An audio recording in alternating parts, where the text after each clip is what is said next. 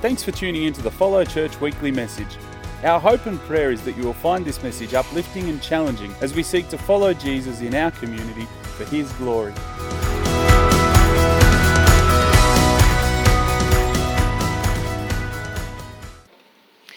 Our first reading today is 1 Timothy 6, verses 17 to 19. Command those who are rich in this present world not to be arrogant, nor to put their hope in wealth, which is so uncertain, but to put their hope in God, who richly provides us with everything for our enjoyment. Command them to do good, to be rich in good deeds, and to be generous and willing to share. In this way, they will lay up treasures for themselves as a firm foundation for the coming age, so that they may take hold of the life that is truly life. And our second reading is 2 Corinthians 9, verses 6 to 8. Remember this: whoever sows sparingly will also reap sparingly, and whoever sows generously will also reap generously. Each of you should give what you have decided in your heart to give, not reluctantly nor under compulsion, for God loves a cheerful giver. And God is able to bless you abundantly, so that in all things, at all times, having all that you need, you will abound in every good work. Good morning, church family. Before I start, let's open in a word of prayer. Dear Lord, wonderful to sing praises to your name. It's wonderful to acknowledge you as the way maker. Lord, you have made a way to reconcile us with yourself through the sacrifice of your Son. Oh Lord, we come here this morning praising you for that sacrifice. We thank you, Lord, for the men and women, boys and girls that have walked through this door today with one focus in their hearts, and that is to worship you. Thank you, gracious Lord, for this community, Follow Baptist Church. Thank you, Lord, for the freedom that we have to come here and worship you so openly. Lord, we pray that during this holiday time, Lord, that you would be with many of our attendees and members who are out traveling and on holiday, that you would watch over them, that you would keep them safe on the roads as they travel about. We ask you to also be with those who have lost loved ones and are struggling with sickness, Lord. We think and are mindful of the gardeners, Lord, who have had to prepare 2 funerals for their parents this past week, Heavenly Father, that you would continue to lift them up, love them and encourage them through your word and through other believers around them, Heavenly Father. So, Lord, as we come to your word this morning, and as we expand more on this value of generosity, Lord, help us each to evaluate our own hearts with regards to this value. Speak to each man, woman, and child here today. All right, open their hearts and give them your word to understand how they should apply it specifically to their walk with you. In Jesus' wonderful name, amen. All right, so my name is Craig. I'm one of the elders here. And today I have the privilege of talking to you about our next in our series on values, which is on generosity. Over the past few weeks, we've covered a few of our values. We've had spirit-led, Bible-based, service-led, prayerful, and welcoming. And today we focus on our generosity value. Not sure if we can get it up on the screen, and can we pop the website up? Not the website. Anyway, yeah, I'll read it to you. As recipients of God's generosity, this is from our website, we will express generosity to the world. We will give, we will sacrifice, we will lay our lives down in every area possible. We will be generous because it reflects the character of God. We believe stinginess repels, but generosity attracts. What do you think, Follow? Do we as a church reflect this value? Do Do you as an individual reflect these values? Well, instead of today being a sermon generated by a financial crisis, this is a sermon to a congregation that has proved itself very generous. Testified by not only the generosity that you provide through finances, but the generosity through your service to God's kingdom. In my time here at Follow, I have seen time and time again a congregation of believers with generosity overflowing. Church family, I want to commend you in this area of generosity. You're a church that is generous with your time, your talents, and your money. I see it evidenced across multiple areas of our church. The generosity of those who faithfully serve at the food van, giving of their time to help those who are doing it rough. The generosity of members who step in when others are in need, who open their homes to those who are struggling, who provide meals, transport, support, and a shoulder to cry on to those in need. Generosity with your different talents, whether it's worship, set up and pack up, welcoming, hospitality, Sunday school, MCGs, the list goes on and on. Even as a church leadership, we decided for this year's budget to increase our tithe as a church and direct more funds towards missions and outreach because of your generosity. Yes, even though we have a large building project to fund, we want to put into practice the things that we preach. And so we have decided to support Neil and Jocelyn Rowcroft, serving as missionaries in Niger in West Africa, or continue to support them. The Breakfast Club, where each Tuesday a group of volunteers from Follow cook breakfast for Year 7s and seek to point them to Christ. The Blessed Collective Food Van that ministers each Tuesday and Thursday to those struggling in our community. 1188, where the team ministers to others around body image, but also around spiritual matters. The Staunton family, preparing to travel to and minister in Cambodia. The Swanston family, who serve on a missionary ship that ministers around the world. These are some of the targets of your generosity in which we are helping. It's wonderful to see the outpouring of this generosity from you, church. But as with everything, there is always room for us to improve. So having set that background, today I'm going to focus on 3 main points. First, I want to discuss what we mean by generosity in the context of God's generosity and God's economy. Secondly, I want to focus on what the Word says about the partnership that we have with the Lord when it comes to generosity. And finally, we will look at a few practical aspects of being generous. As we unpack the value of generosity, we need to look at it across all aspects of our lives. You see, when God gives us a principle, He doesn't do it in half measures. Generosity isn't just about money. Generosity is about every aspect of your life. Since we are called to be a living sacrifice for God, this means that our lives, that our living sacrifice must span across all the blessings that God has given us. We see from Scripture this morning that we are to do good, to be rich in good works, to be generous and ready to share, thus storing up treasure for ourselves as a good foundation for the future, so that you may take hold of that which is truly life. I like to call it the 3 T's. We are to be generous with our time that God has given us, with our talents that God has given us, and with the tithe that God has given us. This morning, I will focus a little more on tithe and financial generosity, as Luke has already covered quite a bit of talent and time, and I will encourage you to listen to his sermon on Christian service, one of the values he preached on.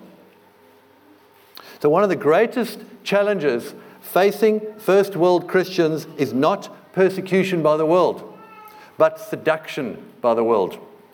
Unlike our Christian brothers and sisters living in countries with oppressive regimes, where, interestingly enough, the church is flourishing, our danger is far more insidious.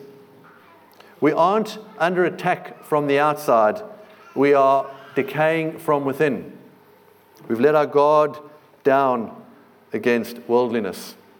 And as a result, a love of the things of this world has infiltrated the church. 150 years ago, Charles Spurgeon wrote, "One reason why the Church of God at this present moment has so little over the world is because the world has so much influence over the church." The same is true now. The health, wealth, and prosperity gospel has created churches that focus on materialism and worldly wealth. A well-known prosperity preacher would say to the masses that if they wanted a miracle for their sickness and disease, they needed to give money to God. No money, no miracles. Giving to God was the secret to unlocking their dreams. It was the secret to job promotions. It was access to their divine bank account. This is not what we at Follow believe, and it is not what we preach. Let me be honest with you. Because of all of this, it's difficult for me to speak about money in the church. So why am I, as an individual, speaking about financial generosity? Perhaps it's because I am a businessman and have wrestled with this area and my own failings in it often. Perhaps it's because the Lord often allows us to teach those areas that we struggle with the most. And why are we, as a church, talking about financial generosity? Well, it's because there are more than 2,350 verses in the Bible on how to handle money and possessions. It is one of the topics that Jesus spoke about more than almost any other topic. Why? Why is it that of all the lessons the Lord taught his disciples, Jesus chose to focus that much more on money? Let's face it, much of our life revolves around the use of money. And because of this, I believe that money and possessions are the primary competitor with Christ for our affections. Say that again. Money and possessions are the primary competitor with Christ for our affections. I also believe that how we handle our money affects our relationship and walk with the Lord. Money is an excellent spiritual thermometer, giving you a glimpse into the strength of your trust and faith in the Lord. Along with private prayer and private study of God's Word, it is often an unseen activity known only to us and to the Lord. So while you are sitting here this morning, let's do a quick thermometer test on the strength of your walk. When it comes to prayer, besides grace at meals, do you take the time for one-on-one, deep, meaningful prayer and communion with the Lord? When it comes to studying the Bible, do you hear from God each day through the study of His Word? When it comes to your wallet, is your giving a knee-jerk reaction to the bucket coming around on a Sunday? Or is your giving more purposeful? Is your generosity and your attitude perhaps similar to the story of a highly successful businessman who was once asked to make a substantial donation to an urgent charity appeal? Listen to his interesting response here. The businessman listened to the case presented, and then he said, "I can understand why you approached me. Yes, I do have a lot of money, and yours is an important cause. But are you aware that I have a lot of calls upon my money? Do you know that my mother needs 24-hour nursing care?" "No," came the reply. "Did you know my sister is struggling to raise a family of 8 on her own?" "No, we didn't," came the reply. "Did you know I have one son in a drug rehab clinic and another doing voluntary work overseas?" "No, we didn't," came the reply. "Well, if I don't give them a cent, what makes you think I'll give any to you?"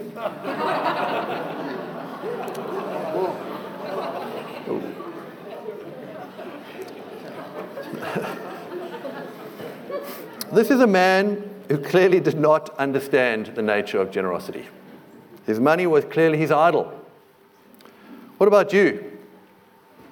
What place does money have in your heart? Are you reading your Bible for comfort and the Barefoot Investor for direction? Do you make financial decisions and then ask the Lord to bless them? Or do you first seek the Lord's guidance before making those decisions? These are all questions we need to be continually asking ourselves. And Jesus was continually asking his listeners the same types of questions, challenging them around this issue and connecting their hearts to their wallets. Maxi Jarman, a Christian businessman, started a company that at one time was the world's largest clothing company. Jarman gave away millions to all kinds of Christian causes. Then he lost his company and most of his personal income. During the darkest days, he was asked by a friend if he ever thought of the millions he'd given away over the years. Jarman answered, "Of course I have. But remember, I didn't lose a penny I gave away. I only lost what I kept." Say that again. I didn't lose a penny I gave away. I only lost what I kept. That's the paradox of the Christian life. What we give, we keep. What we hold on to, we lose. Proverbs 11 says that one gives freely, yet grows all the richer. Another withholds what he should give and only suffers want. This is the principle I see throughout God's word. When we're willing to empty ourselves, we become full. No gift that we make to God will ever leave us poorer. To understand how we can be generous, we need to understand the essence of God's generosity. That generosity is shown to us both spiritually and physically. Spiritually, we see the Lord's generosity in Ephesians 1. Let me just unpack a few of those verses for us, just to paint you this wonderful picture of how generous God has been to us. Verse 3, He has blessed us in Christ with every spiritual blessing in the heavenly places. Verse 4, He has adopted us into His family and treated us as His own children. Verse 7, we have redemption and forgiveness. Verse 8, the riches of His grace which He has lavished upon us. What a powerful description of God's generosity. Verse 11, we have obtained an inheritance. In verse 14, we have the Holy Spirit, which is His guarantee of our inheritance. So that's a reflection of God, how God blesses us spiritually. Well, what about physically? There are many verses around how God blesses us physically and how generous He is towards us physically. But Matthew 6 tells the story of how we are clothed better than the lilies of the field or the birds of the air, and that we are not to be anxious about what we are to wear and those types of things. And that gives us an indication of God's generosity to us physically as well. Whatever you truly need, spiritual or physical, God has promised to supply it. Do you need forgiveness? God will abundantly pardon.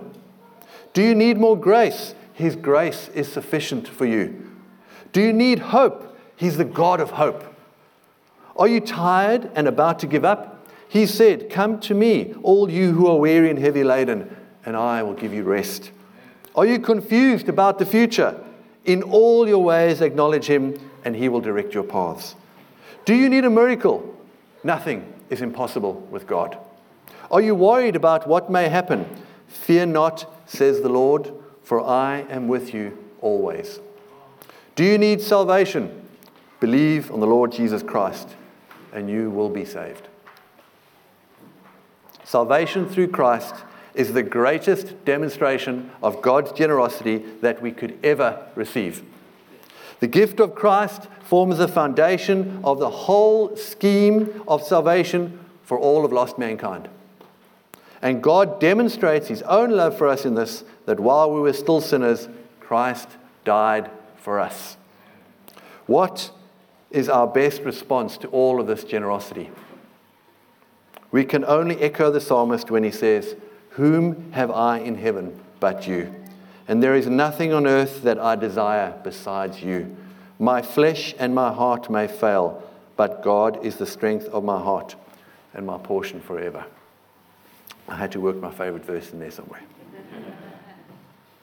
In our Timothy and Corinthians verses that Nathan has read out, Paul begins to unpack a partnership that exists between God and us. One that highlights both God's generosity on one side, along with our responsibilities on the other side. In Timothy, Paul charges us to set our hopes not on riches, but on God who richly provides us with everything to enjoy. This demonstrates God's generosity. But then Paul follows it up with what we need to do to receive this on the other side of that partnership.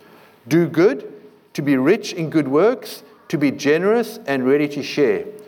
These are our responsibilities. 2 Corinthians follows the same approach.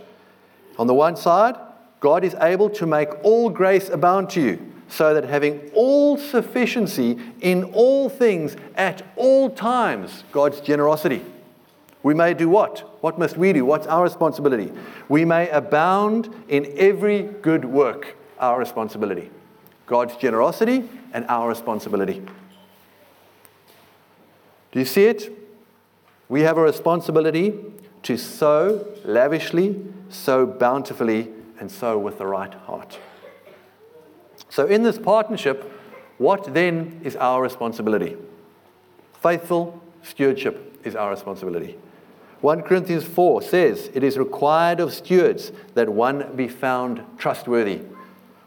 Now, a steward is someone who is a manager of someone else's possessions. That someone else is the Lord. He's the sole owner of everything. Psalm 24 says, the earth is the Lord's and the fullness thereof, the world and those who dwell therein. He's the owner of the land. In Leviticus, we see the Lord says, the land is mine. All the treasures are his. He says, the silver is mine, the gold is mine, declares the Lord of hosts.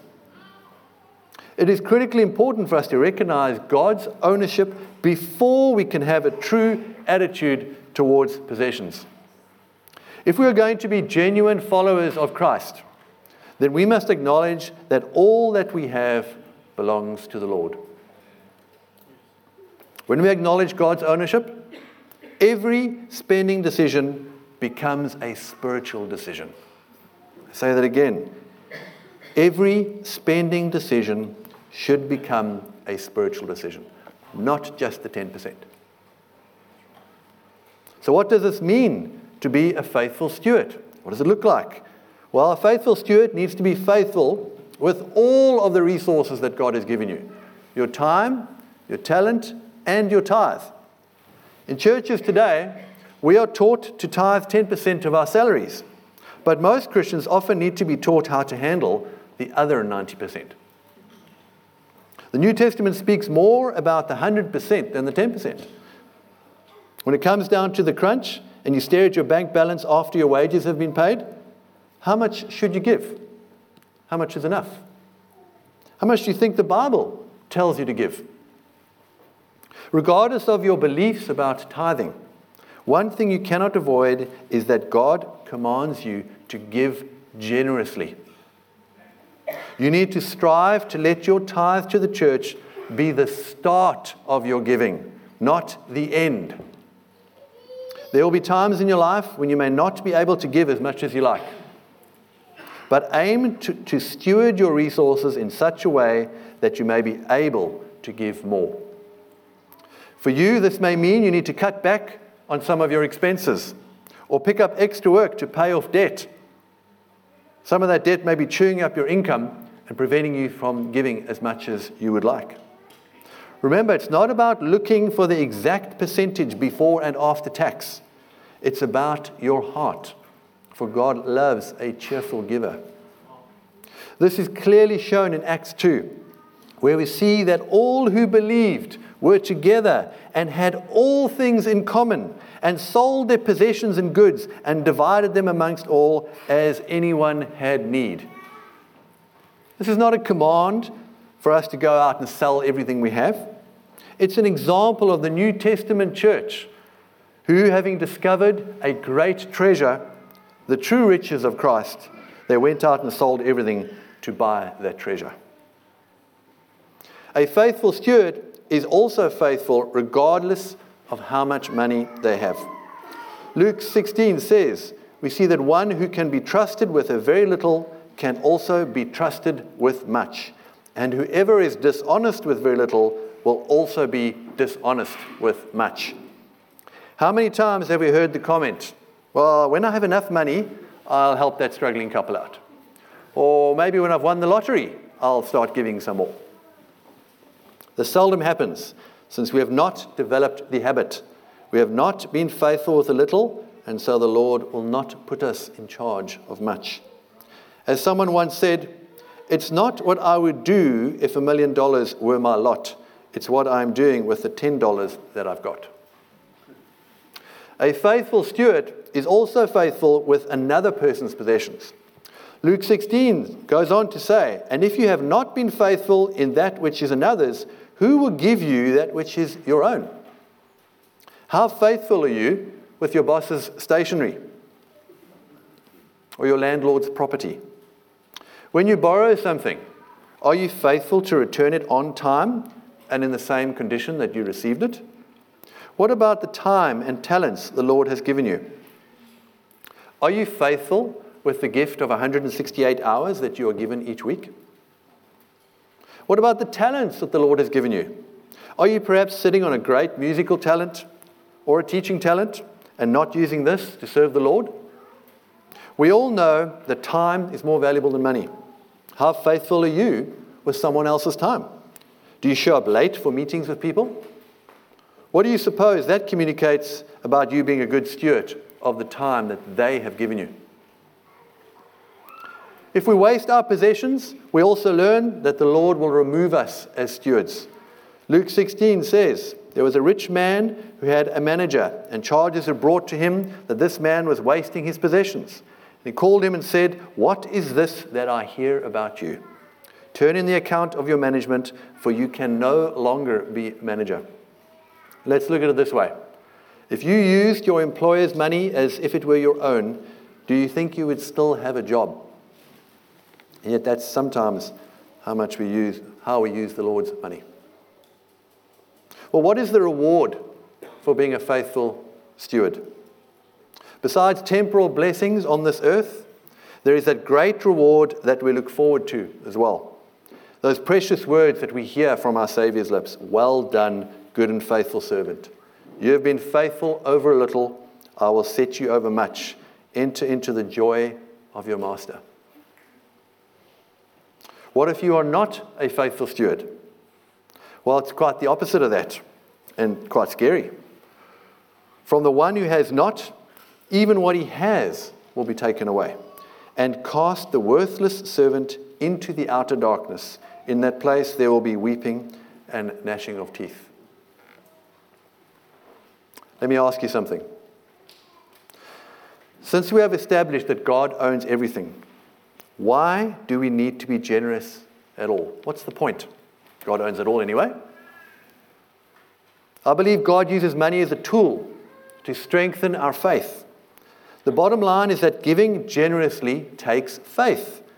Giving generously means that I have to trust God to provide for the gap.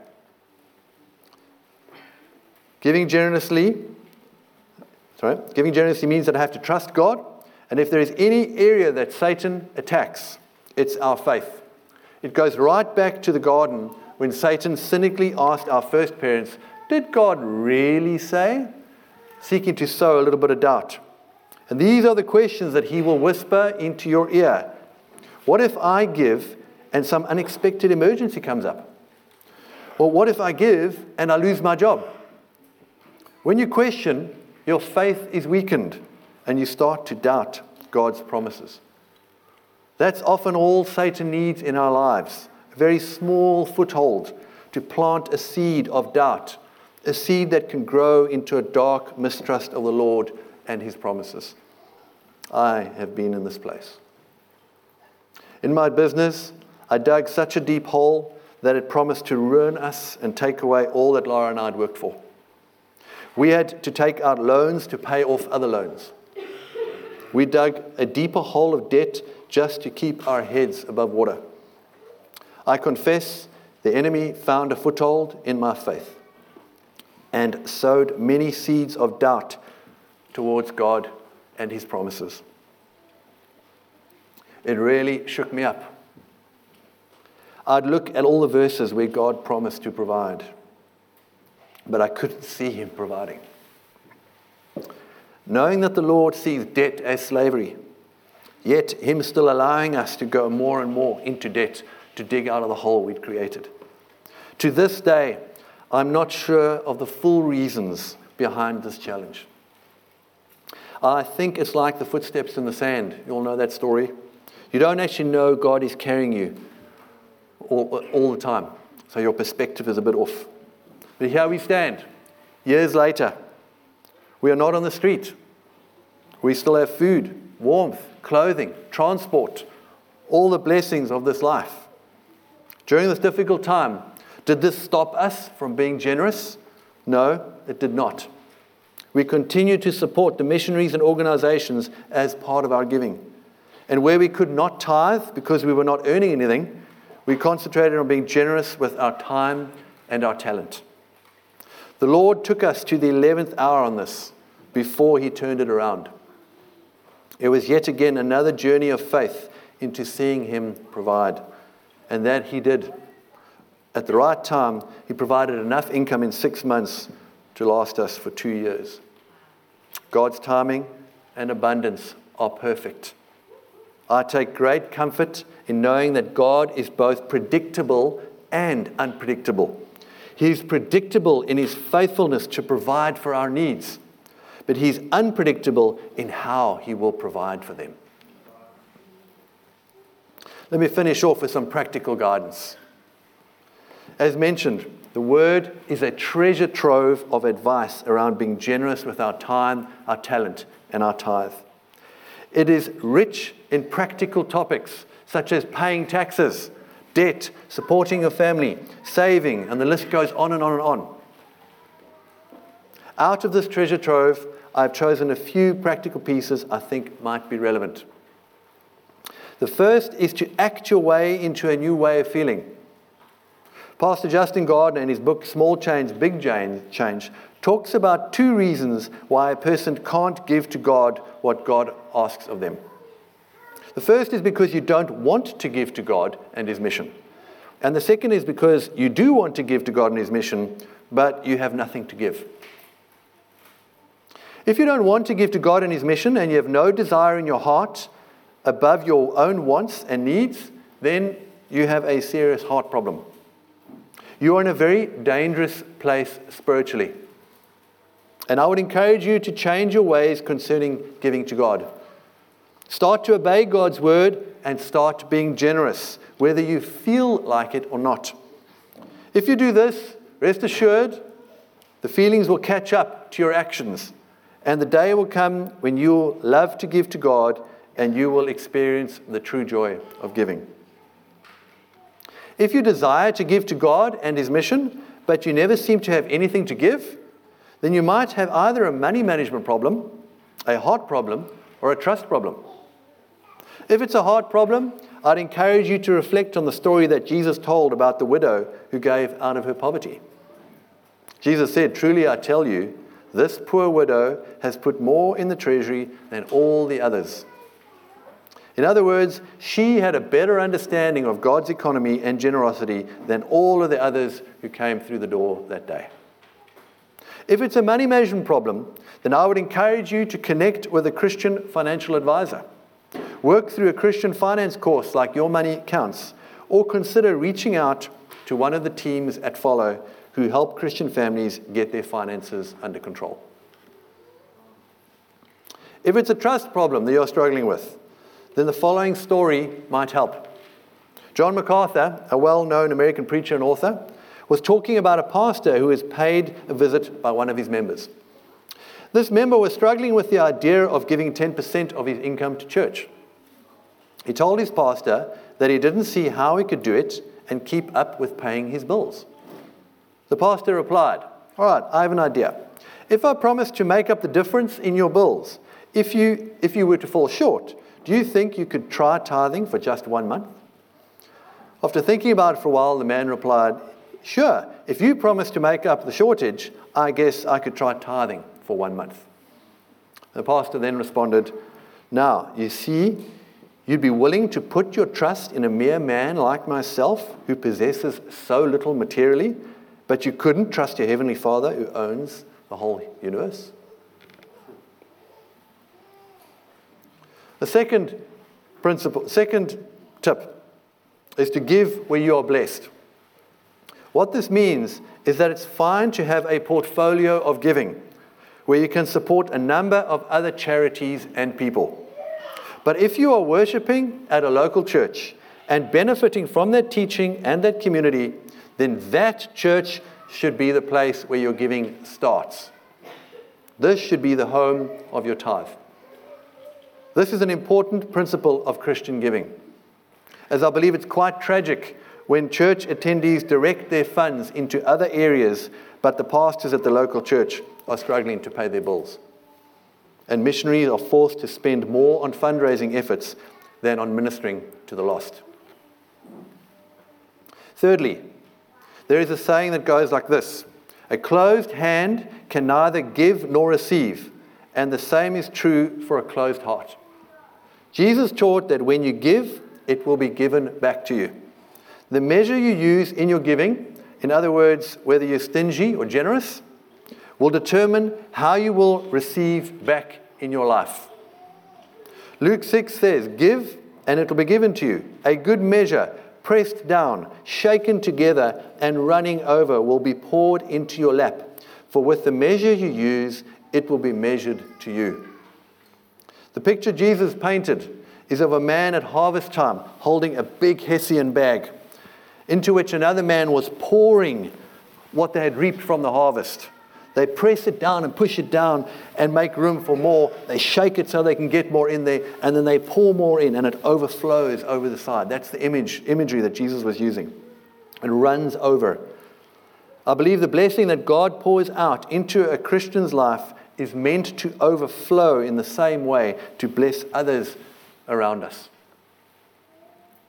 Now, I want to make it clear that I don't believe God just tips into our laps from the sky everything we desire. I'm sure we've all met Christians over the years who have said that they were believing God to give them a house, a car, or a business.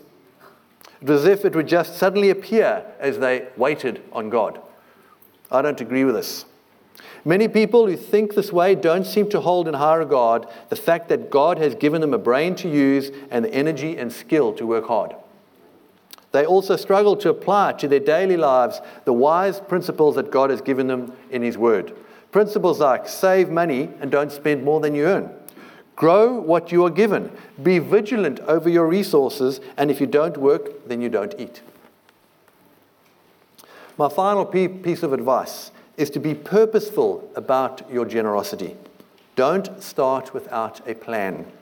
Luke 14 says, "For which of you, desiring to build a tower, does not first sit down and count the cost, whether he has enough to complete it?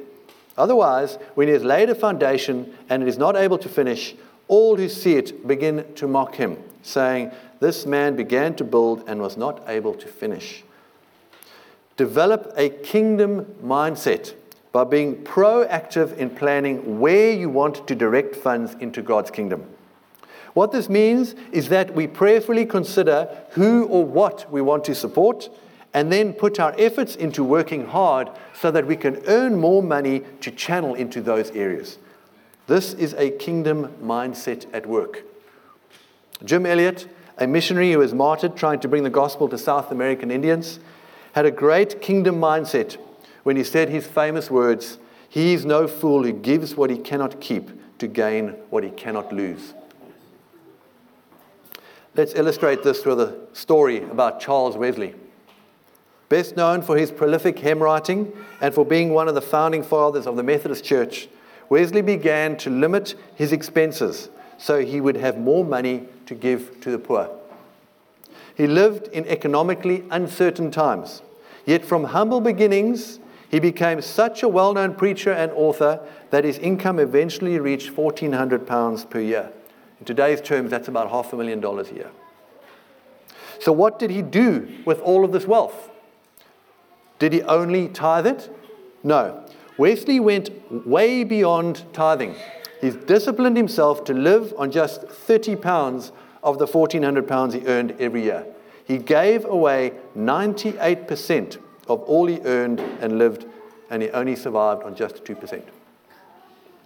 Wesley preached that Christians should not merely tithe, but give away all extra income once the family and creditors were taken care of.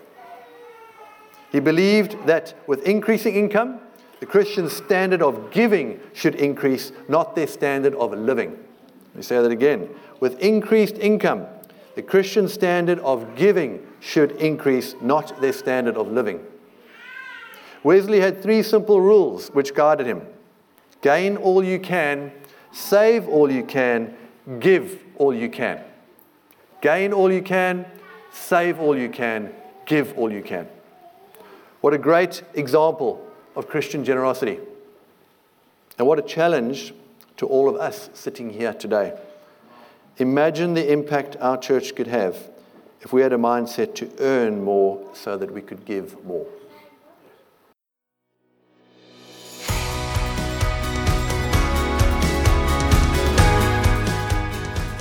Thanks for listening to our message this week. If it's stirred your heart and you would like to talk to someone more about it or pray with someone, please get in touch with us at info@follow.church, and one of our pastoral team will get back to you as soon as possible. If you'd like more information about Follow and our various ministries, including weekly service times and location, please check out our website, www.follow.church. Thanks again for joining us. God bless.